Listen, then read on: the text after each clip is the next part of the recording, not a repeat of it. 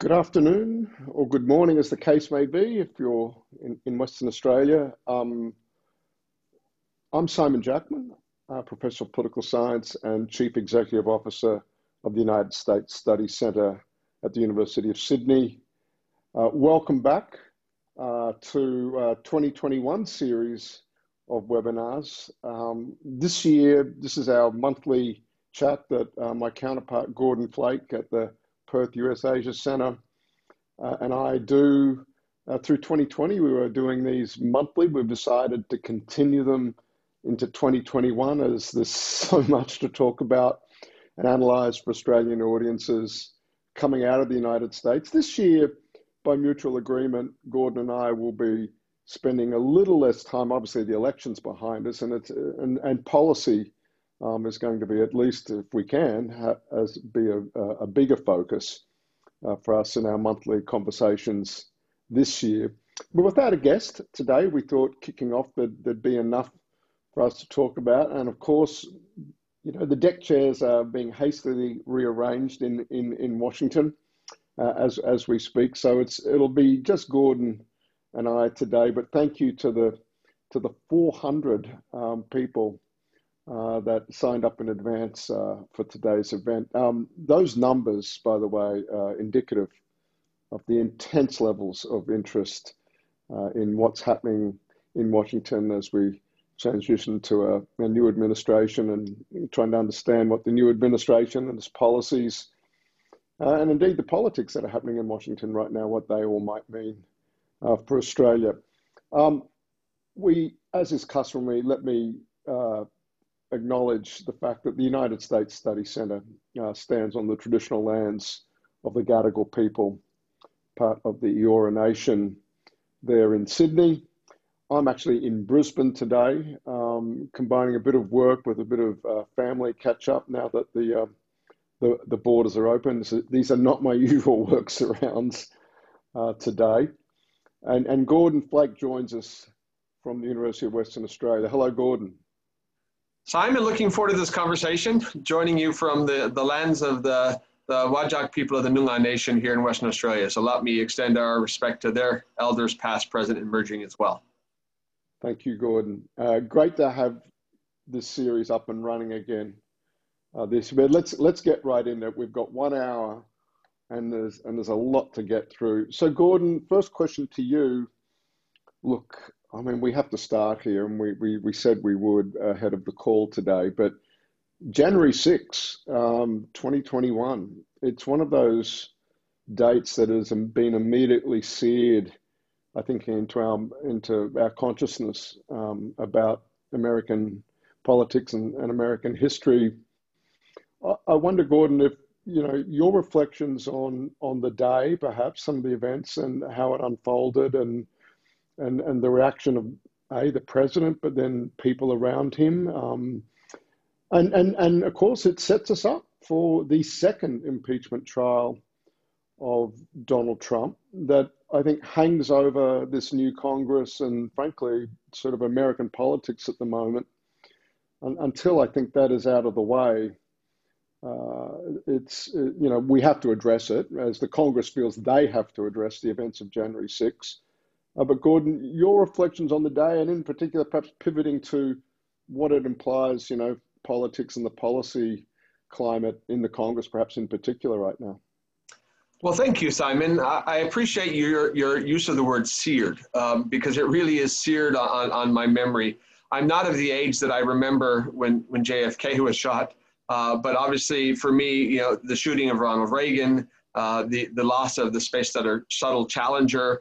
There are a few key events where you remember exactly where you were, and this will always be one of those. I had gone to bed the night of the 6th of January here in Australia after having had a long conversation with several of my fellow kind of political junkies here in Western Australia. We have a governor, Kim Beazley, and a former foreign minister and defense minister, Stephen Smith, who had spent the evening talking about the election results in the special election in Georgia. It's easy to remember that something historic also happened on that day. The state of Georgia had elected for the first time ever in a special election its first African-American senator. And we went to bed that evening quite optimistic because the polls showed that it was very likely that they had also returned a full Democratic ticket in the first ever Jewish American senator. So I woke up the morning of the 7th here, which would have been mid-afternoon, late evening, or early evening of the 6th in Washington, D.C., and quickly jumped on Twitter because I wanted to find out what I thought would be good news about the special elections in Georgia. And then immediately encountered these searing images of an insurrection, of an attack on the U.S. Capitol. And for our Australian viewers, it's hard to explain. You know, I never worked on Capitol Hill, but I spent 25 years in Washington, D.C.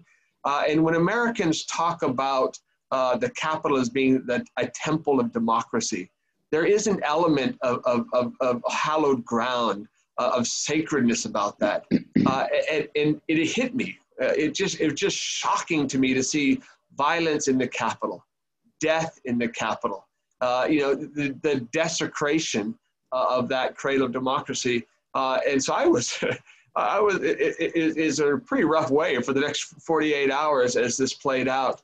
I was deeply encouraged by the decision of congressional leaders to immediately, once the Capitol had been secured and resecured and cleaned out, to come back and carry out their constitutional duties.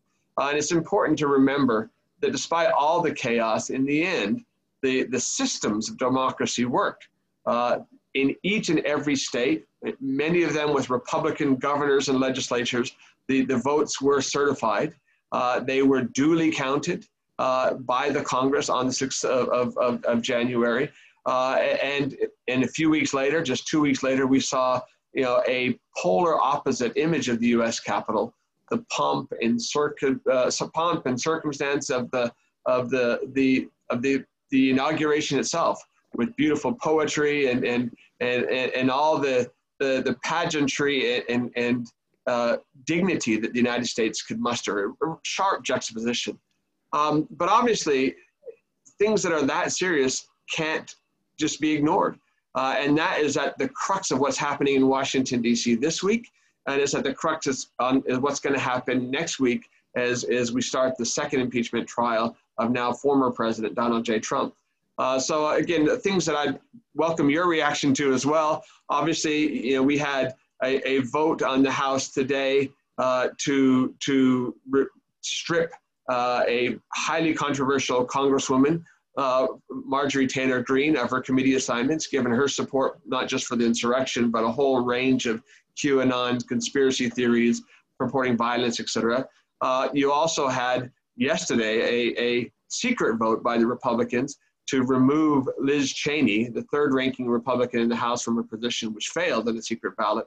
And you've had ongoing Republican efforts to censure members of that party who have supported Donald Trump in this process. And so it's a very active and ongoing battle for the soul of the Republican Party, and thus something that impacts the United States. But that's the context in which the impeachment you raised is taking place next week. So a lot there. I welcome some of your reactions as well. Yeah.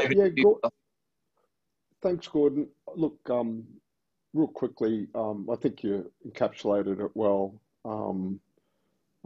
My reaction as well, just aghast. But on the other hand, and Gordon, I want to ask you this. I wish I could say I was totally surprised, and I was shocked, but not surprised. It's maybe there's a word in German for that. Probably a very long one. yeah. But how could it have ended differently, given what the president and people around him were saying? There was no compromise. There was never any, in the face of court case after court case, just this sticking to their guns about the election being stolen. I won in a landslide. Everybody knows it. You know it. How was that going to end? The phone call, leaning so hard on these Republican, in some cases, local level election officials in Michigan and Georgia, state level in Georgia. We know about those. And then the rally itself, just what was, and what did they think Pence could do or would do?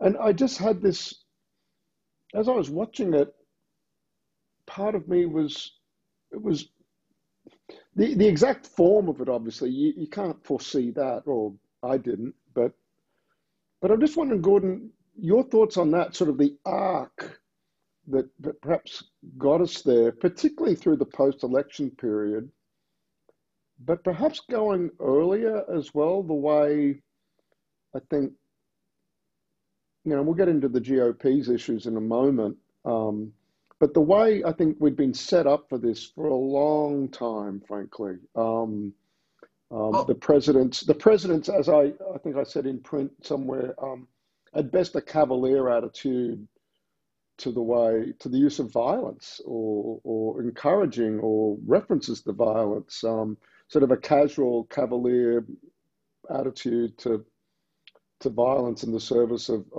political aims and ambitions. Now, you framed it very well, and that actually frames the ongoing challenge for the Biden administration and for the United States. And to get a sense for scale, I referenced very briefly the fact that the third-ranking Republican in the House of Representatives voted in the House to impeach the president.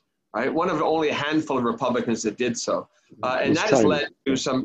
This is the daughter of former Vice President Dick Cheney. That has led to particular ire among the Trump wing of the party against her. So Matt Gaetz, a congressman from Florida, who's a well-known and particularly vocal Trumpist, flew the day before yesterday to her home state of Wyoming to lead a rally on the steps of the Wyoming Capitol against a fellow Republican congresswoman, one of his leaders. And they all predicted that she would be removed from her leadership post. Kevin McCarthy, the Republican leader, the minority leader in the House, made the decision to have a secret ballot. And remarkably, in that secret ballot, it was basically 2/3 to 1/3, against removing her from her position. In other words, only 35% of Republicans voted to remove Liz Cheney. Now, another way to look at that is a stark number, 35% voting to remove one of their leaders just for calling out a president who called for violence and who basically stoked an insurrection which led to the sacking of the U.S. Capitol and deaths. 5 people died, right? So, it's a pretty stark divide. But that gives you a note that without the public eye, without the fear through which Donald Trump has wielded power for much of the last 4 years, the fear of being primary, the fear of losing to this group, it's about 1/3 of the Republicans, 35% who are hardcore Trumpists. Now, that's a problem for the Republican Party, right? Because they're already today a party that in the last 4 years has lost the presidency, they've lost the Senate, and they've lost the House. And to hope to take it back again without that third gives you the fundamental challenge they've got. At the same time, the actions of that third, as we've seen today through the words of Marjorie Taylor Greene, fundamentally jeopardize their chances for the future because a large portion of America is rejecting that type of highly divisive, highly violent language. But again, going back to your question, the challenge we face is that you've got not 1/3 of the country, but 1/3 of the Republican Party, which are true believers, right? Who are hardcore Trumpists, who believe in the conspiracy theories of QAnon, and to the point that the Department of Homeland Security and the U.S. intelligence services this week came out with a very specific warning about the risks of right-wing terrorists. And so again, big shift in American politics. The U.S. Super Bowl is coming up. The focus is not on Islamic terrorists, but it is on religious extremist terrorism. Right. It just happens to be those particular followers on the far right side of American politics. Gordon, just wondering if you could, let's just see if we can quickly put you on the spot here and pivot to how does this affect Australia? We'll get the foreign policy per se in a moment, but look, we've been talking about this now for 15 to 20 minutes. Just connect the dots for us. I hope that's a softball question. Why should Australians care? I mean, it's horrifying. It's a spectacle. We watch it. You know, you and I are both US citizens. We, or dual nationals. You know, we react perhaps a little differently. But why should Australians? How do those events start to cut across or have implications for Australian national interests? Well, look, on a broader picture, we're dealing with some fundamental questions about information, how you access information, trust in institutions, trust in the news, and the same channels of information which have led to that hardcore 35% of the Republican Party being conspiracy theorists, QAnon, hardcore Trumpists, also has an impact here in Australia.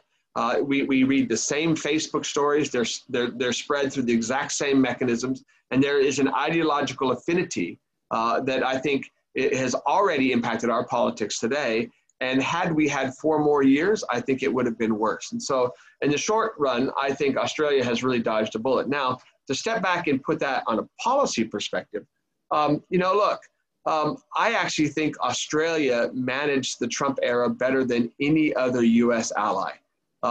If you look at the early days when obviously the government at that time, Prime Minister Turnbull, Foreign Minister Julie Bishop, etc., they had to fundamentally recalibrate Australia's position towards the US due to an unexpected victory by Trump.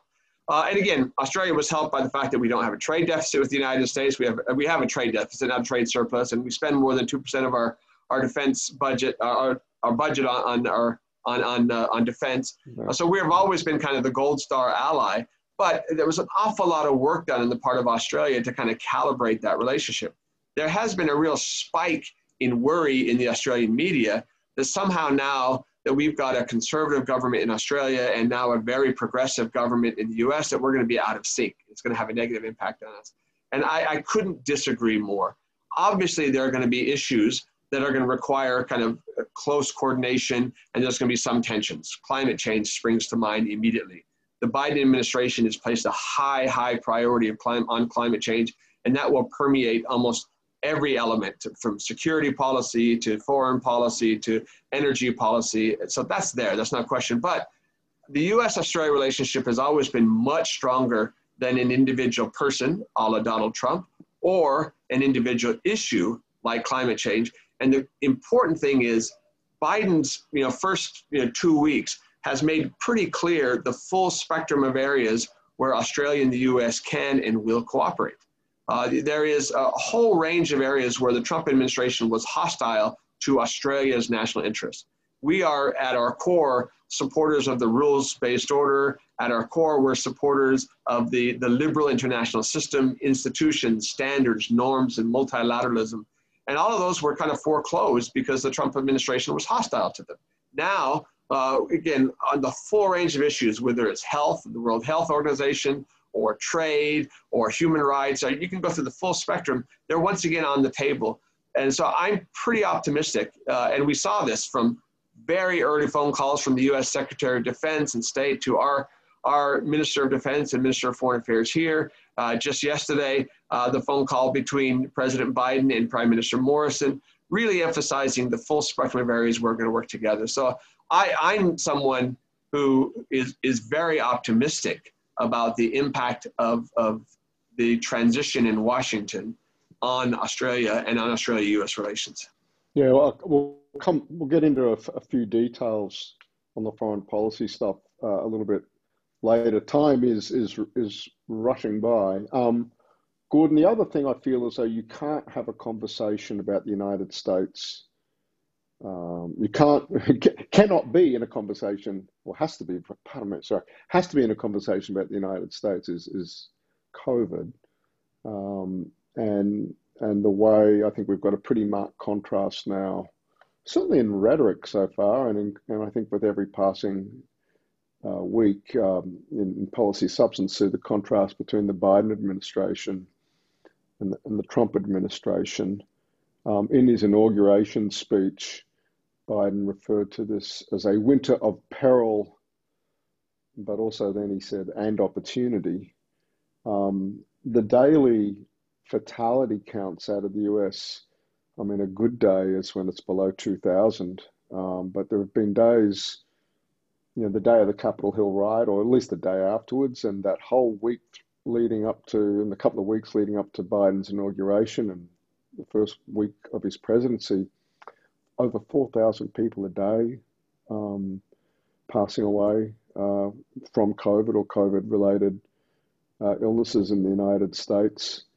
I'm wondering, Gordon, you're thinking about the importance of COVID, both substantively as a real thing for the United States to be confronting, the sort of the steps the Biden administration is taking, and perhaps some of the political consequences as well. Just thinking about, I've got my own assessment about that, but maybe I'll let you fire away on some reflections on that. As of today, the rolling 7-day average of fatalities in the U.S. is still over 3,000 a day, which is just stunning to look at it from an Australian perspective, where we haven't had fatalities since December. We're a little bit humbled here in Western Australia. We've been pretty smug for the last 10 months without a case, but I think that we had our first case over the weekend in 10 months, and we had a quick lockdown for a weekend. Fingers and toes crossed that will be lifted later on today. But having said that, it does provide me with a unique perspective to look back at my homeland. I have mid-80-year-old parents who mercifully were just vaccinated today. The rollout of the vaccines has been quite remarkable. As of today, there are about 28.5 million vaccinations that have taken place. That accounts for about 22% of the prioritized population, about 8.2% of the overall population. So a long ways to go. There is some optimism now that, combination of the change of the weather, the combination of people wearing masks with the new mask mandate, the fact that actually we have transparency, that Anthony Fauci can talk every day and use science without having to think about, what the political implications of his commentary is, are all very kind of helpful in that front. So I think there is indication that the rate of daily infections will continue to drop, and then it will accelerate in its decline once the impact of vaccinations comes in. There have just been several really encouraging studies this week that show that the vaccination itself does help impede the spread, not just whether or not you contract the illness. So again, stark difference between us here in Australia, but relative to the trajectory the United States was on, a positive one. I do actually have a question for you on domestic politics, but your take on COVID first. Yeah. All right. Well, go ahead. I'll look, my own, I think Biden now owns the issue.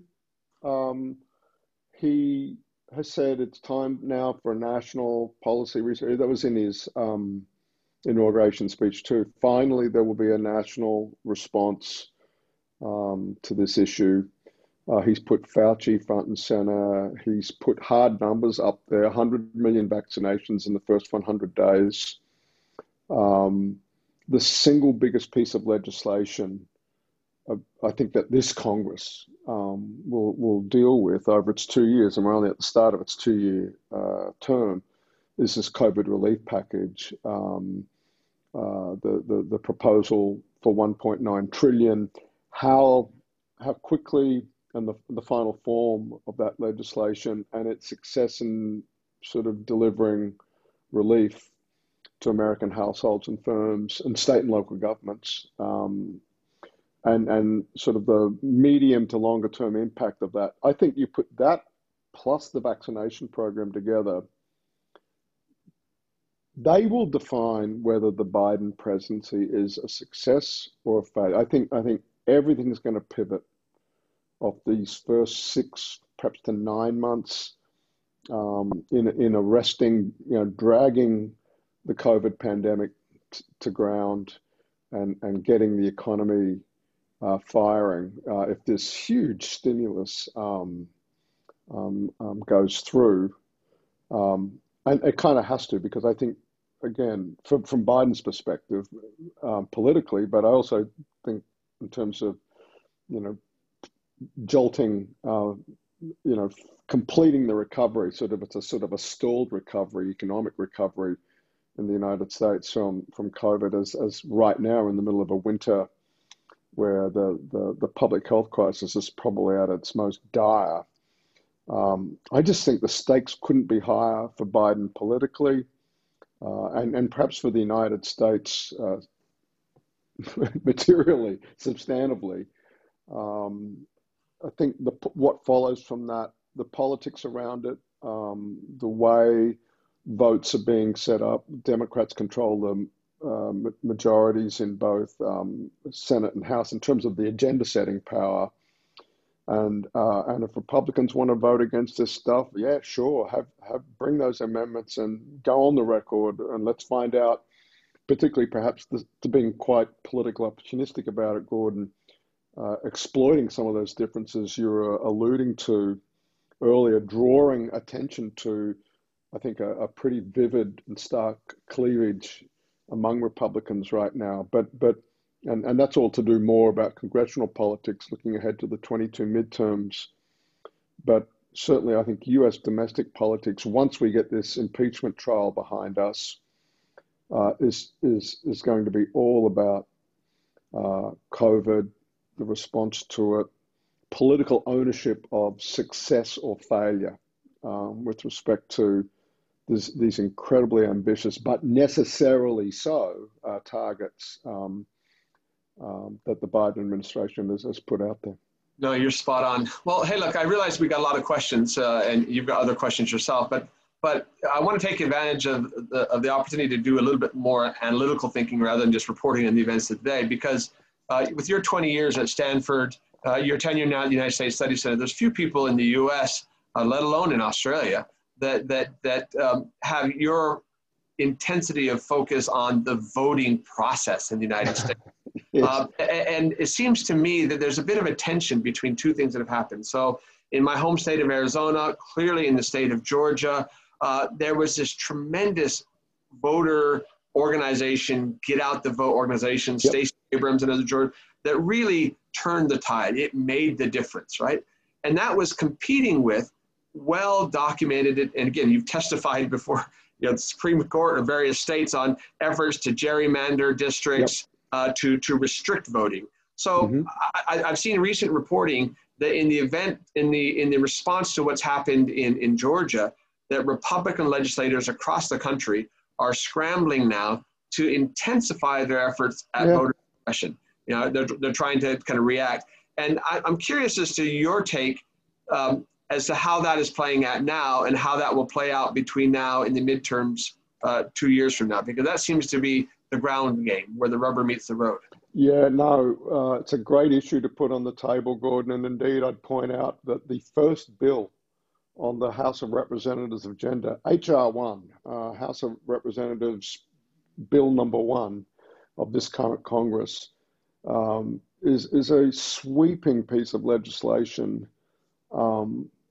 proposing lots of money, federal money, for universally across states and local government, increasing access to the polls, simplifying and unifying, imposing some uniformity on vote by mail procedures.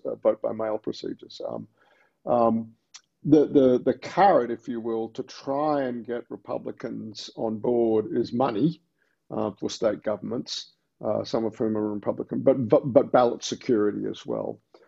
Is sort of the political frame to try and get that through. But the bigger issue and the way you framed it, Gordon, is correct. It's an uncomfortable fact, but there's one side of American politics that is interested in seeing fewer people vote, and that's in a way that I think it's very confronting for Australians and conservative friends in Australia to have to understand that about their American, conservative cousins, as it were, that one side of American politics is frankly fearful of what happens as voter turnout goes up, because recent history shows that particularly in swing jurisdictions, as more people vote, there are more unmobilized Democrats out there than there are unmobilized Republicans, and that in general, I think the last couple of cycles have shown that as turnout goes up, Democratic candidates tend to do better. And we're back to an old story in American politics. Look at the battleground states on this. And it's the states of the former Confederacy, but now throw in a few surprising, states. It's Minnesota's and Wisconsin's and Michigan's as well. Ohio, Missouri as well, with some border states in the Civil War, but it is a battle that is overlaid on long-standing cleavages around race and inequality that have legacies going right back to the Civil War, and I think a stark reminder for Australians that the fight, and it is a fight, for a truly inclusive citizenship is not finished in the United States. It is a struggle that goes on, and the only other observation I'd make, Gordon, is that don't underestimate the power of Trump as a mobilizing factor for Dems. You mentioned earlier that under Donald Trump, Republicans lost the White House, the Senate, and the House of Representatives. Trump himself was just perhaps the best turn out the vote, get out the vote agent that Democrats could hope for, as much as he mobilized people on his own side. And the first insight we got into that was the 2018 midterm elections, which produced century high turnout in the midterm elections. Record numbers of Republicans turned out, but they were overwhelmed by the response from Democrats. And a similar thing happened in the presidential election in 2020, that when turnout goes through the stratosphere, Democrats kind of win that turnout drag race, and indeed won it. And again, now we have to get down to a local level and focus on I think Stacey Abrams, just a political phenom. What's happened in the state of Georgia is just remarkable. I think it brought forward something people thought might have been in the offing 10 to 20 years from now, to bring it forward to 2020, that it has narrowly voted Democratic in a presidential election, and its 2 Senate seats are flipped. It's just a remarkable political development. And I think it just points back to this very stark question confronting Republicans. And so do you double down on the strategies that were kind of working through suppressing the vote, or is it time to sort of wake up and look ahead to a changed America, one where the electorate that has been our core for a long time needs to grow because it's becoming increasingly infeasible to win through. So if they say, turnout. We long have the axiom that demography is destiny. And after the 2008 loss under John McCain, the Republican Party got together and said, hey, look, we can't win a national election unless we have a platform and positions and politics that is more appealing to women and minorities. And then after the 2012 loss under Mitt Romney, they had the exact same kind of post-mortem record. And instead, they went the exact opposite direction with Donald Trump. And to his credit, I guess you can use the word credit, he actually, for the first time in 50 years, bumped up the percentage of the overall electorate that was Anglo, was white. And he can rightly claim that in 2020, he actually got even more votes. I mean, 74 million Americans came out to vote for that. But it really is a tension in the contest, because you rightly pointed out that 81 came out and voted for Joe Biden. So the level of voter participation was something remarkable. Yeah. One thing we haven't mentioned yet, which is just stunning to me, is Twitter. The last month has been serenely quiet because of that. The president being banned for Twitter. And I have to wonder how the current debate in the House and the Senate, to have Mitch McConnell, the now minority leader of the Senate, come out and call Marjorie Taylor Greene a cancer on the Republican Party and loony, whether these things would be still taking place if the president was dominating the airspace. The only thing we've heard from the president in the last 48 hours is He has withdrawn his membership from the Screen Actors Guild, and he did so on a letter which, against the law, used the seal of the United States, in which he signed President Donald J. Trump. And so there are some issues that will be coming up in the impeachment next week, which are tied to the unique personality and character of the former president. Yeah. Hey, Gordon, I'm wondering at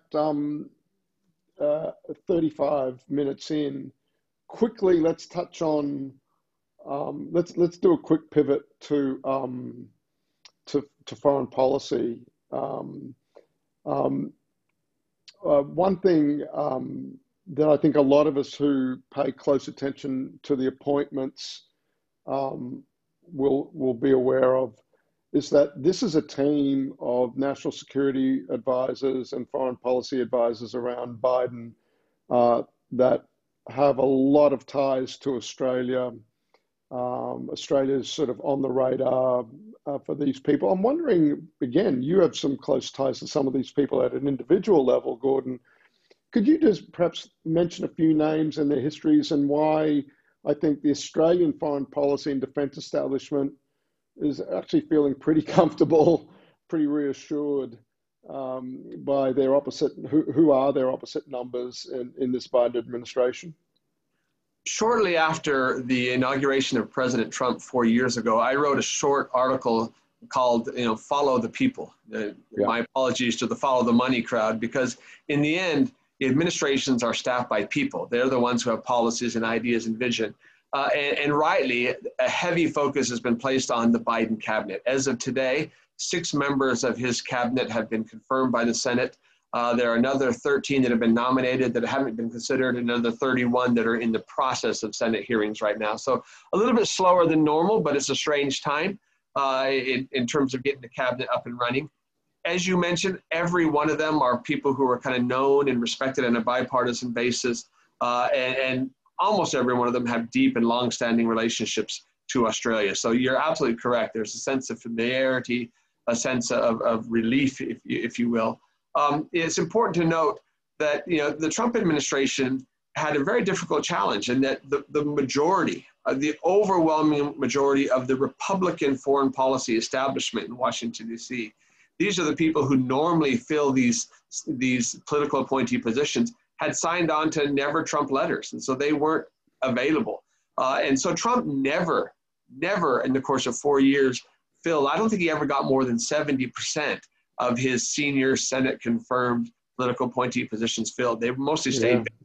And Joe Biden on his first day conducted a Zoom video call where he virtually swore in 1,000 political appointees.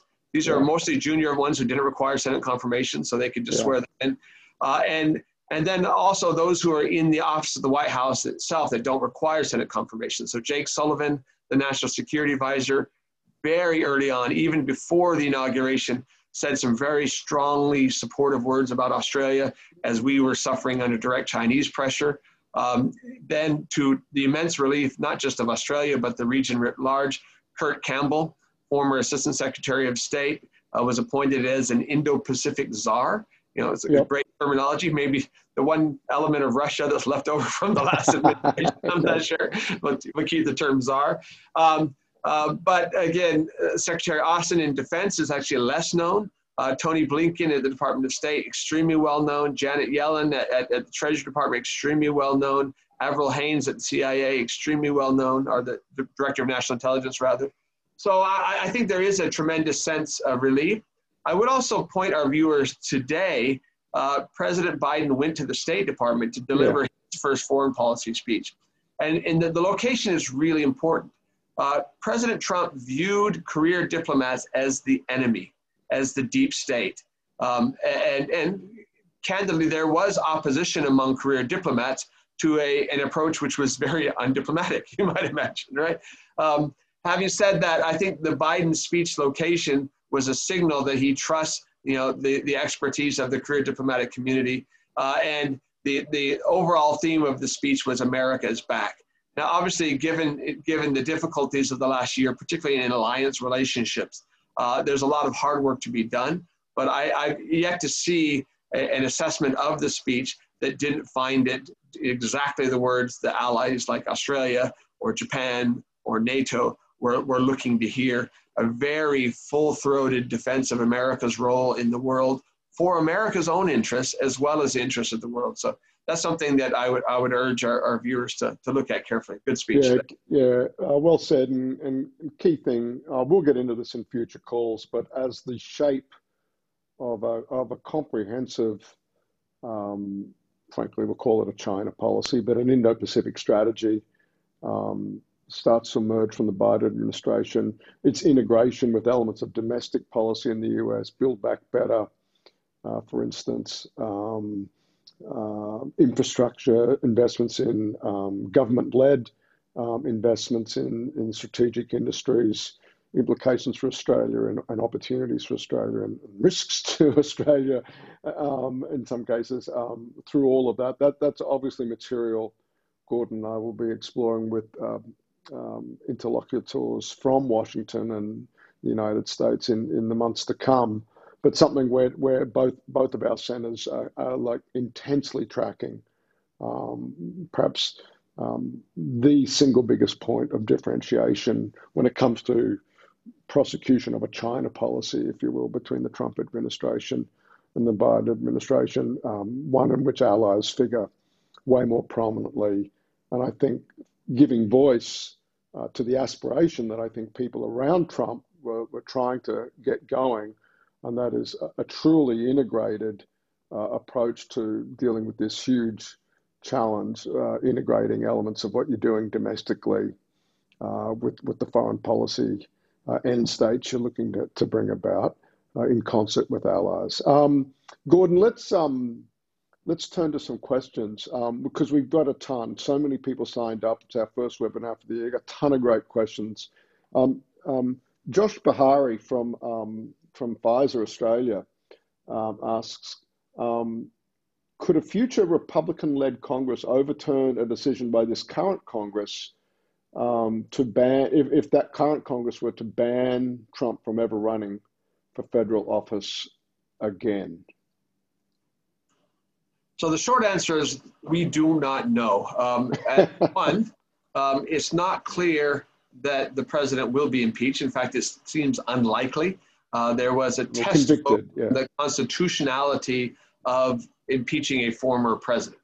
And again, there's some controversy here, right? As you will recall, immediately after the events of the 6th of January, when there was pressure to impeach the president and hold the trial before the inauguration to remove him, then Mitch McConnell, then still the Senate Majority Leader, said, no, there's not enough time. We can't do this while he's still president. Let's do it afterwards. And then predictably, after the election, Mitch McConnell voted with those that says, well, we can't invoke him after the election because he's already gone. And the primary purpose of impeachment is constitutionally to remove someone from office. They're going ahead with the trial. I think the real fear on the part of the Republican Party is that if there's a trial where there are witnesses called and it's open and transparent, the sheer evidence that's going to come out is going to make it increasingly difficult for them because there is a lot of unanswered questions about the 6th of January. You know, why was the Capitol Police Force unprepared? Why did they not get the National Guard called in? Why was there only, you know, with a crowd of tens of thousands of insurrectionists, as we can call them, that marching on the Capitol, why were there only 1,200 police officers there? What was the communication from them in the White House? And as that comes out with the power of a subpoena, it's going to be an interesting period of time. But even then, obviously the president is gone. Impeachment would have the effect, potentially, if successful, of preventing the president to run for office again. I don't think an executive order by a future Republican president could do that. It's untested in legal waters completely as to whether or not a future Republican Senate would want to do that either. But a lot depends on how things play out. Yeah, you know, and a lot depends on, you know, the future of the Republican Party. Which direction do they take? Do they take the decision that some have taken to try to purge the Trumpist element of them and rebuild on core conservative principles, or do they remain the party of Donald J. Trump? And as you see, that debate is taking place this week, and it's not conclusive in any way. Yeah. Hey, we've got a question here. Oh, that essentially also, look, I'm going to bundle here because there's so many questions and time is tight. But Laura Jays from Sky asked, how does the Republican Party move on from Trump? Was Trump an aberration or the new normal? Um, I think that's exactly what we're finding out, Laura, over today's votes. And Gordon drew attention to the fact that a secret ballot broke 2/3 for keeping Liz Cheney in her position, whereas an open vote on the floor of the House of Representatives to strip Marjorie Taylor Greene of her committee seats only got 11 Republicans in favor and 10 Republicans voted for impeachment. I think expect plenty more votes like that. I think where Democrats will delight, frankly, in beating up their Republican counterparts with votes that expose this sore inside the Republican Party, with impeachment, I think, being perhaps sort of the most dramatic instantiation of that. And you know, the Senate, during the trial, the Senate will vote repeatedly on whether to call this witness or that. Even those votes, the procedural votes through the course of the impeachment, they're all going to be so fraught. So there's an underlying issue here, which is really important, and I think we've forgotten about it for the last 4 years, and that is the cleansing power of daylight, of transparency. For the last 4 years, and again, I'm being blunt here, the Trump administration abused the power of the presidency to cover up its own transgressions. And so we didn't see a lot of those. But again, there's that old adage that the wheels of justice grind exceedingly slow, but they grind exceedingly fine. This issue is not over.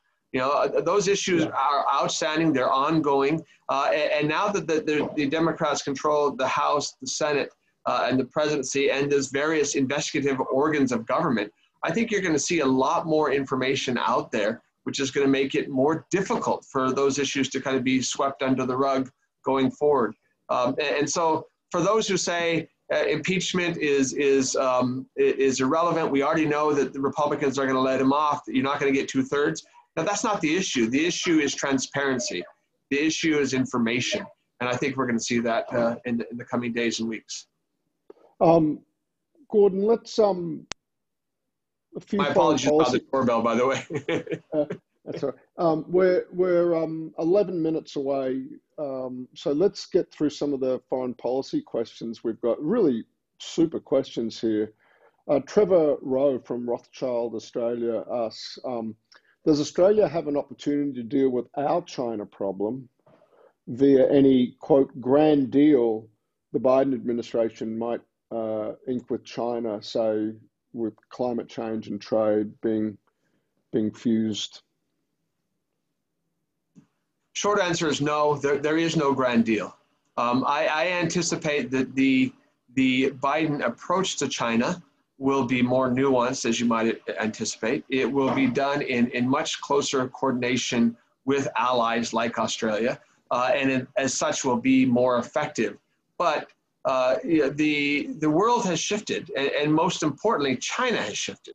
And so often our debate here in Australia tends to think in a self-flagellating way that somehow we're the problem, that we did things wrong, and if only we'd have said something slightly differently or at a different time, then things would be fine. When the reality is, if you look at Canada and the UK and Germany and Japan and India, they've all got the same fundamental challenges with the more aggressive approach under President Xi Jinping in China. And there is a complete and total awareness of that, of the incoming and Biden team. So again, there's not going to be a grand bargain. There's not space for a grand bargain. What there is space for is cooperation. Now, on the positive side, my colleague Jeff Wilson, who's our director of research and has been nonstop on China, probably not by desire, but by necessity, given his work on trade for the last 6 months, is of the opinion that out of concern for a more effective approach out of Washington, D.C., China is already calibrating its approach to Australia. So, after the last 6 months where China has been ratcheting up nonstop, if you look at post-inauguration, China's been pretty careful. And again, part of that is something I mentioned earlier. to have a clarion statement come out from Jake Sullivan, the then appointed national security advisor, to say, this shall not stand, we've got Australia's back, means that that's ultimately something that's in Australia's interest. We're not alone in this. And you've seen moves today in the UK. I think you're going to see that across the board. A more coordinated approach is better for Australia, and a more coordinated approach, counterintuitively, is also better for China. Interesting, Gordon. Something we'll be coming back to, no doubt. I think it's the single biggest issue. No question. In the foreign policy constellation. Gordon, you'll remember, we've got a question from someone who's just identifying as a community representative of the representative of the Uyghur community. How does the declaration of Uyghur genocide affect US-China relations? What are the implications for Australia? So this is one of the reasons I gave the answer I gave to the previous question.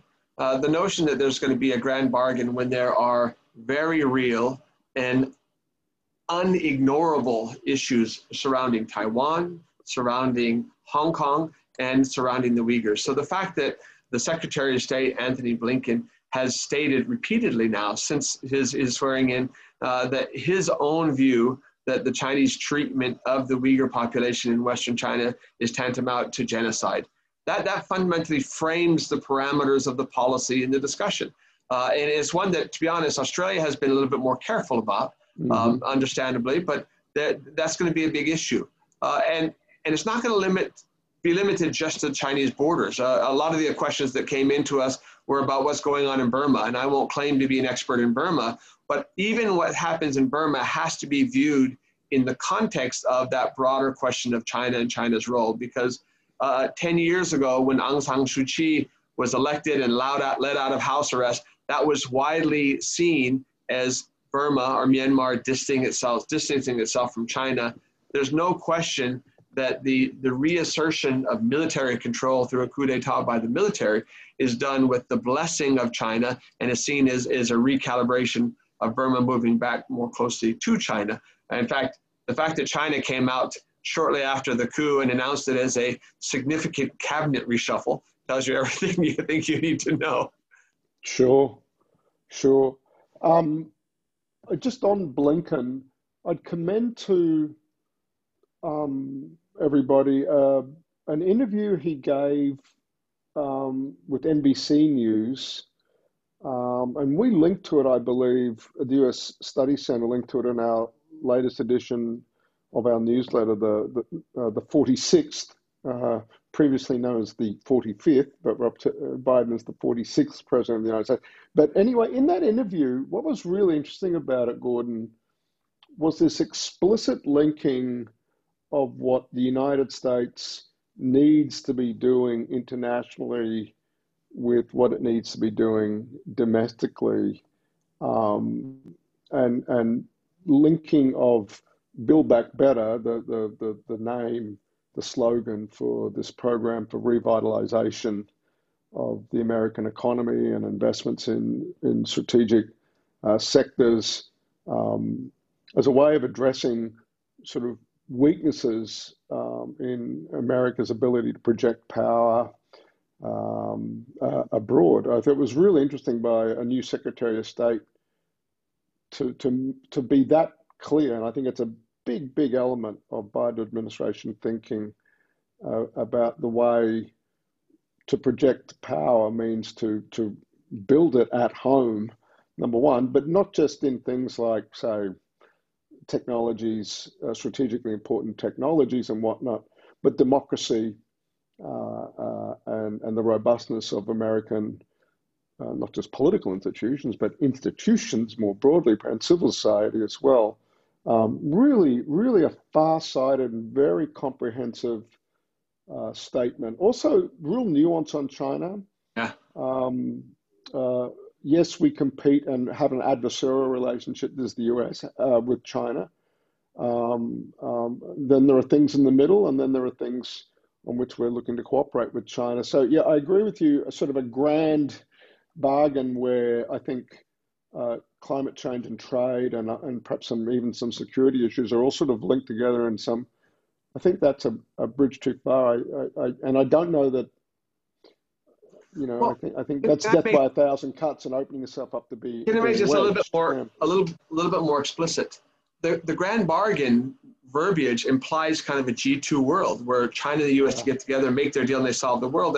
And that's clearly not the way Anthony Blinken thinks about the world. No, that's right. And judged by the same themes coming out in the president's speech today, that's not the way he views the world. No. They understand, rightly, I believe, that the real source of American power isn't just the strength of the US military or the strength of the US economy, although they do recognize that American democratic institutions and America's economy have to be strong for the America to project power. But the real strength of the US is the systems it built after the Second World War. Yeah. The international, as we in Australia refer to it, rules-based order, the alliances the United States has around the world. And unfortunately, while every country in the world, of course, prioritizes its own national interests, a US policy which articulated America first almost always meant America alone because it was highly transactional. It didn't leverage alliances. It didn't leverage values. It didn't leverage institutions, standards, and norms, which were all in the advantage, not just of the United States, but of the system. And so the Biden speech today the part of that I found most informative was that underlying conclusion that we do this not just because it's good for the international system, but because it is good for what he described as our naked self-interest. But to be able to articulate the naked self-interest of Australia and the United States, both residing in that international system of standards, norms, institutions, agreements, laws, the rules-based order, is a welcome departure from the last 4 years. And I think that's why it's been so well received in Canberra and elsewhere. Yep. Well said, Gordon. Nice summary. And truth be told, Biden's speech today at the State Department is probably what you should be referring to before going back to Blinken's interview from 3 or 4 days ago. Incredibly significant that an incoming president goes to the State Department for a speech. I know we're out of time, but one of the games in Washington, D.C. that I spent 25 years there, and my colleagues from Japan or Korea or Southeast Asia or even Australia were always really keen to figure out in the State of the Union, were they mentioned, right? That was just the game. And I've spent a good chunk of my career working on North Korea, and it was quite remarkable that North Korea did not get a mention in the great big foreign policy speech. So you might imagine in my circles, that's all the Twitter today. So yeah, right. So many questions here. Thank you, everybody who's sending questions. I've tried to sort of touch on the themes at least. Gordon, we're down to 60 seconds, and there's a bunch of questions here, and it's something that's increasingly on our radar at the US Study Center, and question we've been asked ever since before Biden was elected, and that is climate change potentially a wedge issue between the two governments, the Australian and the US government? As Australia perhaps finds itself, I don't necessarily agree with this characterization, a climate laggard. That's the critique that's out there. Just your thoughts on that argument and that sort of set of concerns. There is no question that Australia is going to have to recalibrate its position and its phrasing, at least, how it characterizes its approach on climate change to match a new world. And it's not just the United States. Remember, Australia was given a lot of cover because the United States was so much out of kilter with the world order, right? But now that the Biden administration, almost day one, actually on day one, returned to the Paris Climate Accords, right? The fact that they made it clear from the intelligence community, from the defense community, from the energy community, every one of those, that climate change is a major priority, means that will permeate the relationship. But again, I have no doubt that Australia is capable of doing that. And that will become an area of collaboration and communication. We're going to have to deal with our own domestic politics here as well. I get that. But in the big picture, you mentioned it spot on. The priority for the Biden administration is going to be COVID, COVID, COVID. Then once you get beyond that, they're going to be focusing on economic recovery. Then they've got these big picture foreign policy issues to deal with. But the notion that the Biden administration is sitting down together and saying, all right, those Aussies are a real problem on climate change. That's our number one priority, is to get Australia back in line, kind of misses the context we're in right now. Yes, we have to calibrate, but I'm actually much more optimistic about the environment we face going forward. Yeah, and my own assessment is similar to that. The only other thing I'd add in the closing seconds here is that I'm actually I'm quite pessimistic about climate change, much change on climate change, because of the very delicate balance of power in the US Congress at the moment. I think to the extent Biden can move there, it'll be through executive orders and things he can do off his own desk, and perhaps signing up for international agreements. But there isn't going to be much political appetite in this Congress, where the Democrats only have a 6-seat majority in the House of Representatives for anything particularly bold, if anything at all, frankly. And I think over time that might take some of the sort of Sturm und Drang on that issue away, as I think the world sort of wakes up to the reality that the US is sort of doing some things, but perhaps not as much as they were talking about during the campaign, just because of where Congress is, the composition of Congress. And whether it's solar or hydrogen, we've got an awful lot to solve that narrative too. It's just a matter of us pivoting towards that. Hey, before you give the final words, I'm just saying we're really looking forward to hosting next month, so I get to turn the tables and ask you the questions. I'll work together with Simon to have a guest join us as well.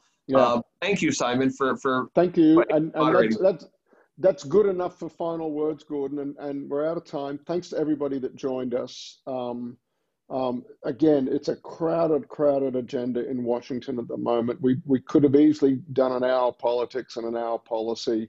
But we'll come back in a month from now, as Gordon said, with a guest from Washington, as who's in the administration and perhaps who isn't gets a little clearer, and lining up guests gets perhaps a little easier as the deck chairs are rearranged. The musical chairs ends at least round one or so. But that'll be a month from now, so keep an eye on your emails for invitation for that. But roughly 4 Fridays from now, same time, same bat channel and all that. Thanks, Gordon. Thank you, Simon. Appreciate it. Okay. Thank you all for joining. And thanks to the team in Sydney, Janine and the team, and thanks to Lisa and everybody